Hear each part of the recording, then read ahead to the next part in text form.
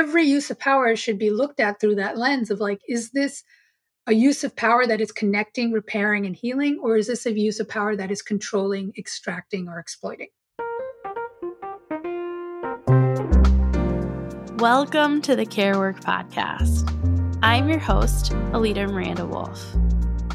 This podcast is for anyone in the business of providing care, whether you're being paid for it or not. You'll discover what it means to offer care and how to take care of yourself in the process. For the last 10 years, as a diversity, equity, inclusion, and belonging practitioner, a care worker myself, I've focused on providing care to other people for a living. Now with this podcast, I'm hoping to create a culture of care in my community and help you do the same in yours. When we build our organizations, our societies, our systems to be all things to all people, we end up minimizing the importance of differences and the strengths that so many bring to a collective. And so we have an opportunity to think differently about how we fit together as a collective unit. That is at the heart of my discussion with Minal Bopaiah, an author who recently published the book Equity, an award-winning book, which focuses on how to blend diversity, equity, and inclusion into organizational design. Minal is also the founder of Brevity and Wit, which is a unique firm that combines strategy and design with the principles of DEI. Listen to our conversation to understand how we can move away from a system that unfairly relies on the often uncompensated efforts of dedicated care workers to something fundamentally more equitable. Welcome, Minal, to the Care Work Podcast. I am really excited to be here with you today, and I would love to just start us off with a sentence or two from you in your own words of what you do. So as a DEI practitioner, I think at the most high level, what I do and what most DEI practitioners do is basically planting seeds for trees we're not going to sit under.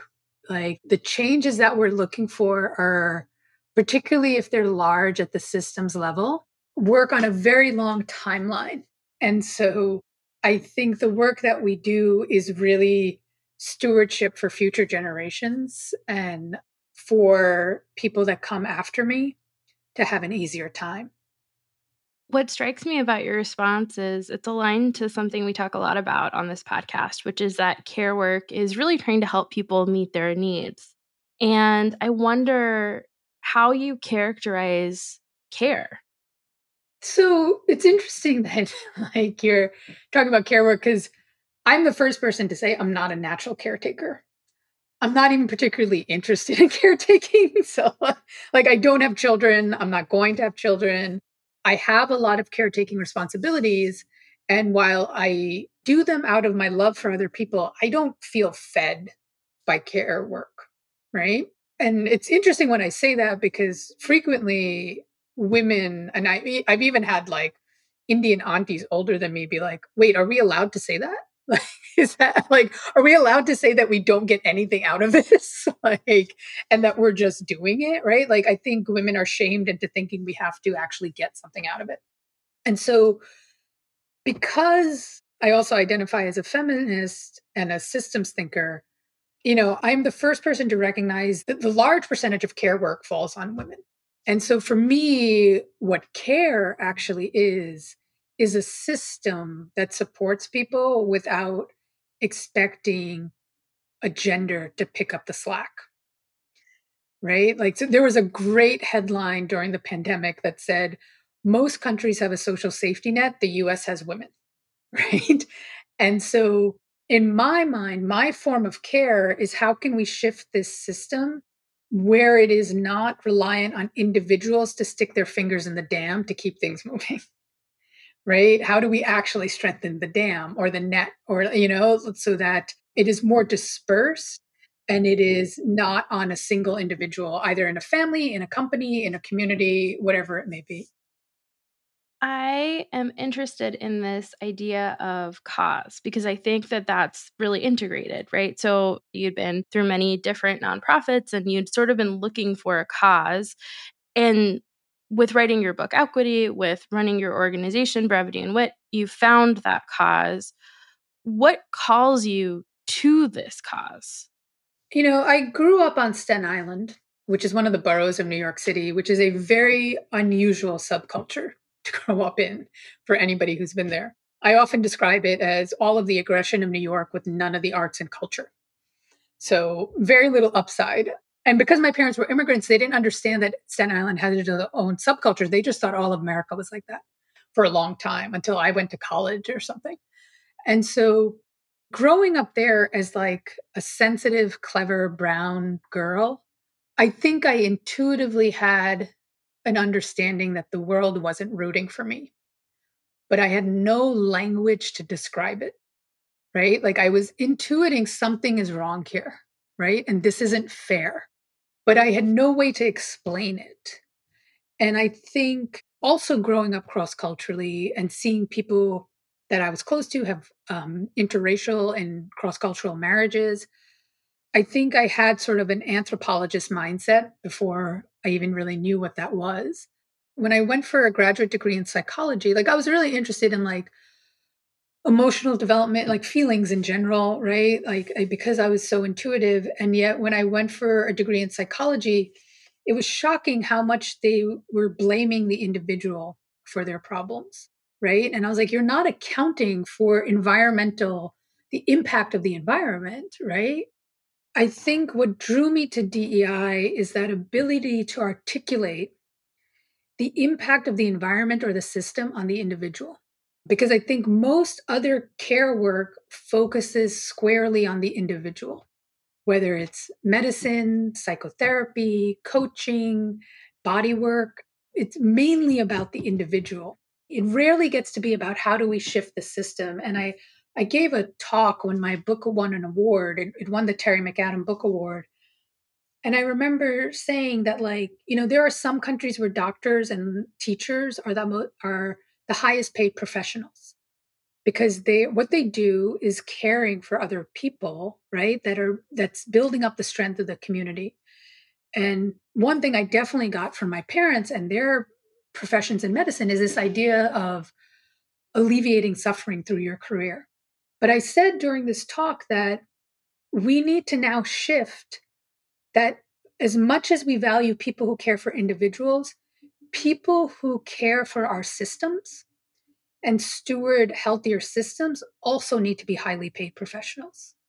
And there should be a professionalizing of that practice and that work. Like, what are the skill sets needed to be able to do systems level care work?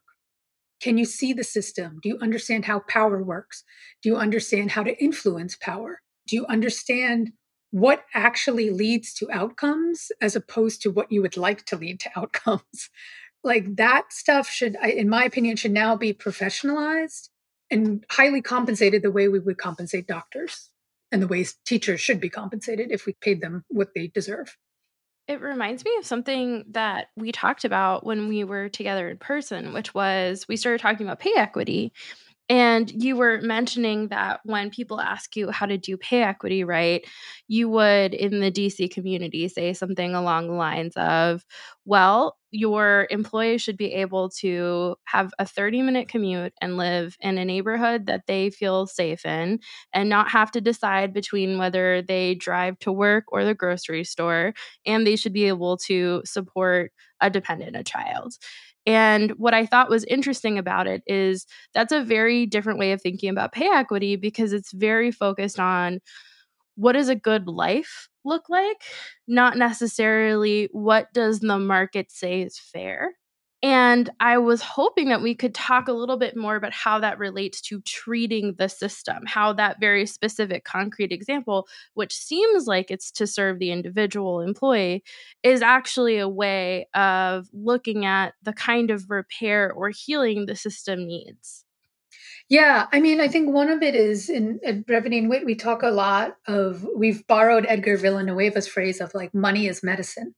those of us who are cause-driven, who work in either DEI or the nonprofit space, I think sometimes we treat money like it's a bad word, but money is fundamentally neutral, and we can use it to repair or we can use it to oppress.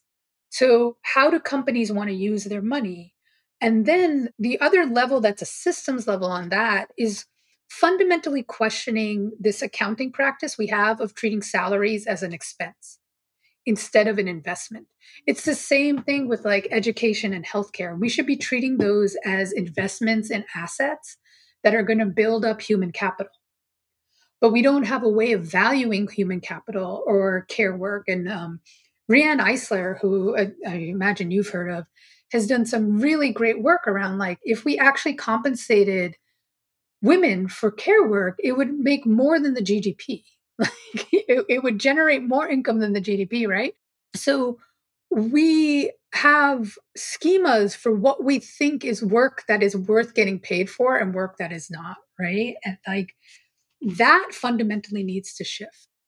What Matt Brunig at the People's Policy Project has written about, specifically in thinking about parents in the United States, is that we have a system, specifically a capitalist system, that values what you are able to produce, the labor that you provide within the system, and nothing else. So if you're a parent, there's no consideration that I am an employee who is also providing for a family. And so I am going to see that I am going to not have enough. But when I try to argue or negotiate for it, I can't speak to it as a performance issue because the idea is it's one-to-one. But we have so many people who can't participate in the current version of our economy, people who exist outside of the workforce. We are trying to fit into a system that we made, but are not willing to change. And so my question to you is, when you were writing equity and when you imagine a more equitable future, what is it that you propose? So I think at the very fundamental level, what I'm proposing is a diversity of options because we can't be all things to all people. And that's really important to acknowledge because I think sometimes in the DEI space, there's this idea that every company can, like, how are we going to meet everybody's needs? And like, if you're a small company, that's not sustainable. If you're a medium sized company, that's not always sustainable, right? So, like, how can we be more transparent about like who we're really designing for, right? And who this company has or has been designed for and who we want to design for? Because all of us, if we really are willing to embrace equity, what we're saying is that we're willing to embrace differences, right? And we're not going to judge differences. You can be different, and that doesn't mean you're better or worse than me. But the flip side of that is then that we also have to acknowledge that through differences, people have strengths and weaknesses. Like some people are stronger at some things than others. And so, what equity, I think, if you're willing to really embrace differences, what it also allows you to do is be humble enough to not try to be all things to all people. Because you're willing to say, that's not my strength. But look, we have this big, huge community. And, Sally over here, she's great at this thing that I'm not good at. So why don't you step in and take care of that, Sally, right? Like we're allowed to like be in community and in relationship where everybody gets to contribute their strengths.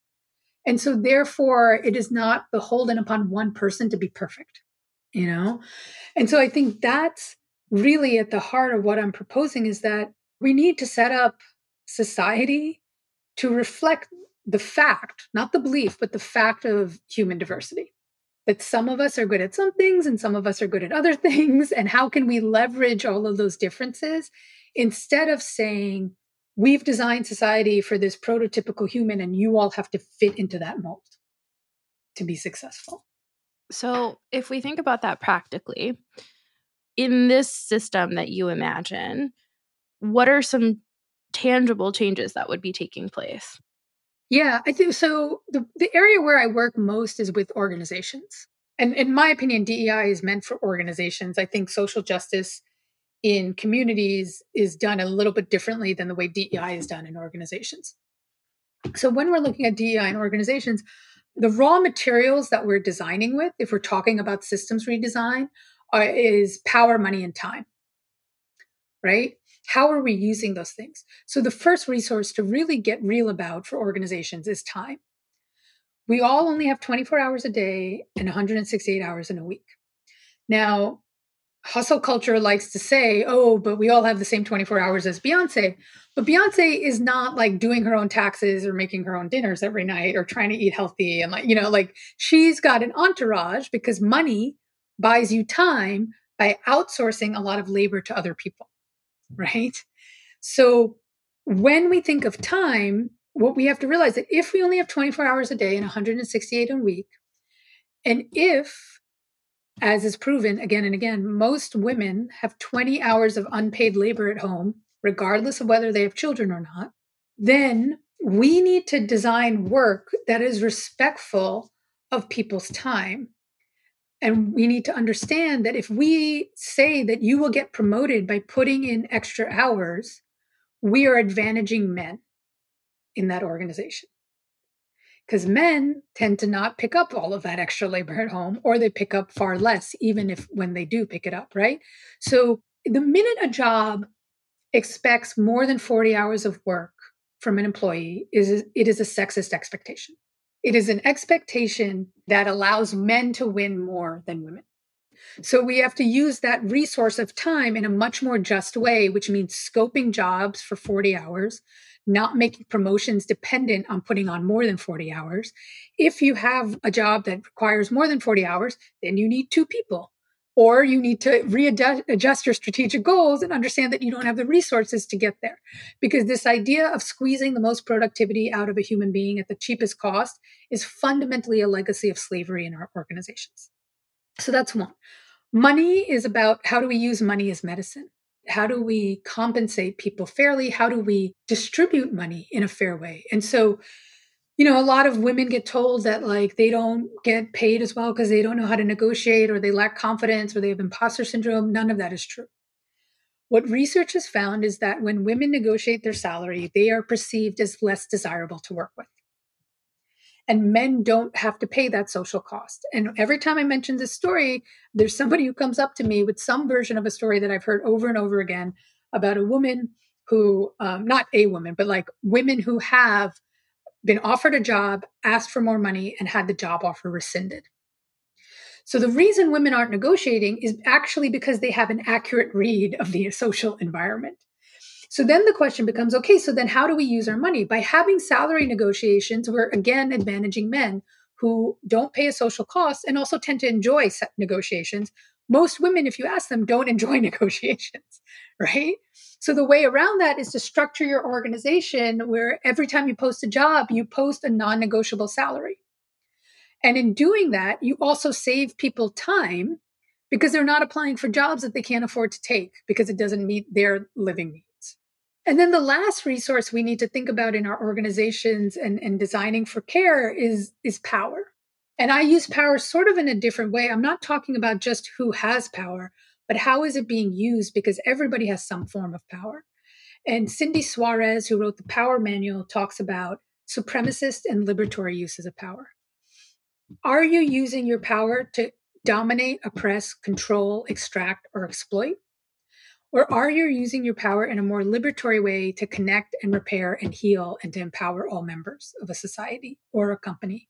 And so when an organization starts posting non-negotiable salary pay on job descriptions, they're moving from a supremacist use of power, which is by salary negotiations, you're trying to extract the most work at the lowest cost, to a liberatory use of power where they're trying to repair for inequitable pay and to empower all employees to live good lives.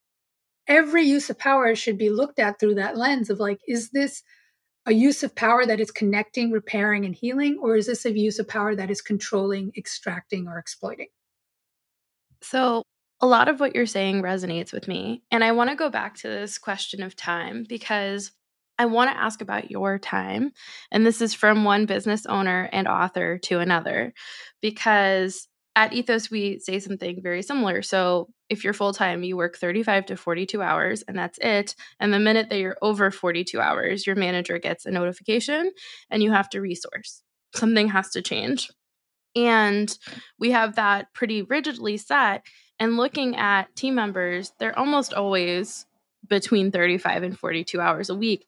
Not me, though. And I've tried to think about that for myself. But going back to your point about being an employee in an organization, what do you do when you run that organization? How do you manage your time to make sure that you are able to account for those 20 hours of unpaid labor that you as a woman are taking on outside of work? Yeah. So, I mean, this is a good question, and one that I'm having in real time with my business partner, Jacob Wolf Barnett, who is wonderful. And we are having some real come to Jesus conversations about this, right? Because my goal with Brevity and Wit is like that I get to do my most creative work. And creativity requires breathing room. And so I basically had to say to him, I was like, I'm not that interested in being productive. I'm interested in being creative, which is different. And that was like a huge moment for him. And Jacob and I have been really talking about how do we structure the company, not simply for the consultants that we work with, but then for ourselves, right? And I think having a business partner who's like your accountability partner in that and who can have those conversations is really helpful. And one of the things I do is like really putting everything on my calendar, including like self care. Like I have a block from 4 to 6 p.m. every day for self-care and or exercise. And it is blocked off. People like you got to give me a really good excuse to put a meeting between that block. I'm putting other things too, whether it's a hike or therapy appointments or like everything's on that calendar so that at least I know, okay, like we're hitting some goals on this, right? And that there's time that's been carved out. But I also think, in my opinion, I'm not interested in growth for growth's sake. I'm interested in some amount of sustainability, but really in creativity. I'm a very reluctant entrepreneur and reluctant business owner. I'm doing this so that it allows me to express something about myself and what I care about and create a community that's nurturing for others. I'm not doing this to make the most money possible. And so that means we grow at a slower pace. And I'm very okay with that. I don't feel this need to grow to get the biggest projects, to work with the biggest companies and the most prestigious brands. I don't mind keeping us a little bit small, but engaging in really high quality work. And that helps level set some of the expectations and some of what gets on my to-do list because there's never going to be a shortage of things I could be doing. You know, it's sort of like the big rocks analogy. Like, what are the most important things? And am I carving out time for that? And then, okay, if I have time left over, I'll do those other things. But if not, it's not on my to-do list. I also want to ask a little bit about something that I think loops back into this idea of care, because you talked about time and you also talked about your business partner and the conversations you're having. And it seems like, of course, we have time, money, and power, which you articulated so clearly earlier. But time keeps coming up as sort of this magic that allows for you to have the space to be creative, to watch a system change and help a system change, to create greater equity among others. So I would love to ask you, Minal, who takes care of you? It's a very good question without a very good answer, and something I am very consciously working on right now. I do have a therapist and I do have a mentor who I'm very close with, Janetta Betchcole, who taught me everything I know in this space. And those have been my two primary sources.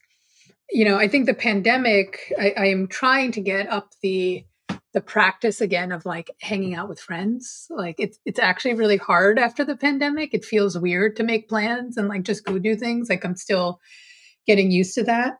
And then I think, you know, like I'm actually an introvert by nature. And so I think a lot of it is also just finding time to myself where, you know, like having a room of my own. Like the room that I'm in now that your audience can't see is like we painted it yellow because I was like, I want like a sunny, bright, happy room to like work from, right? Or to live in. And so I will admit that I don't think I have enough people. And I'm not sure how to get them because it feels very needy to ask. I don't know how to start and maintain a relationship where I'm fundamentally asking to receive more than I give. Rewiring that is That's a really deep shift that I'm still working on. And a worthwhile way to spend your time. Like, 'cause that has to be shifted, you know? This seems like a good opportunity before we close out today's session to just ask, for people listening to this conversation, if there's one thing you want them to take away, what is it? You have the right to do whatever the hell you want. Like, I don't think people engaged in care hear that often enough. I think we say we're doing it out of love, sometimes it's out of obligation, and, like, fundamentally, you have the right to do whatever the hell you want, even if it's saying, "I don't get much out of caretaking." You may or may not be able to opt out of it, but you have the right to not like it. Thank you so much for that. So I am very excited to continue to promote your book, Equity. I would love to ask you to share where people can find you if they'd like to stay connected after today's conversation. Yeah. The company's name is Brevity and Wit, and you can go to brevityandwit.com to find all of the things and to contact me directly. I am also very active on LinkedIn. I am the only Minal Bopaiah on the internet, so I'm very easy to find. And the name of the book is Equity: How to Design Organizations Where Everyone Thrives. And you can also find that on Amazon and wherever books are sold, but there's also a website called theequitybook.com where you can not just purchase the book, but also download other additional resources. Thank you so much, Minal. It's been a pleasure to have you. Thank you, Alita. This was a real treat. Thank you. Thank you for listening to Care Work. Please share this podcast with other care workers in your community so that we can collectively create a culture of care. This podcast is a collaboration between Ethos and Alita Miranda Wolf. Your host is me, Alita Miranda Wolf. Theme music, Vibing Introspectively, was written and recorded by Logan Snodgrass. Production assistance was provided by Ivana Savish-Grubasic. Audio editing and podcast post-production were provided by Organized Sound Productions.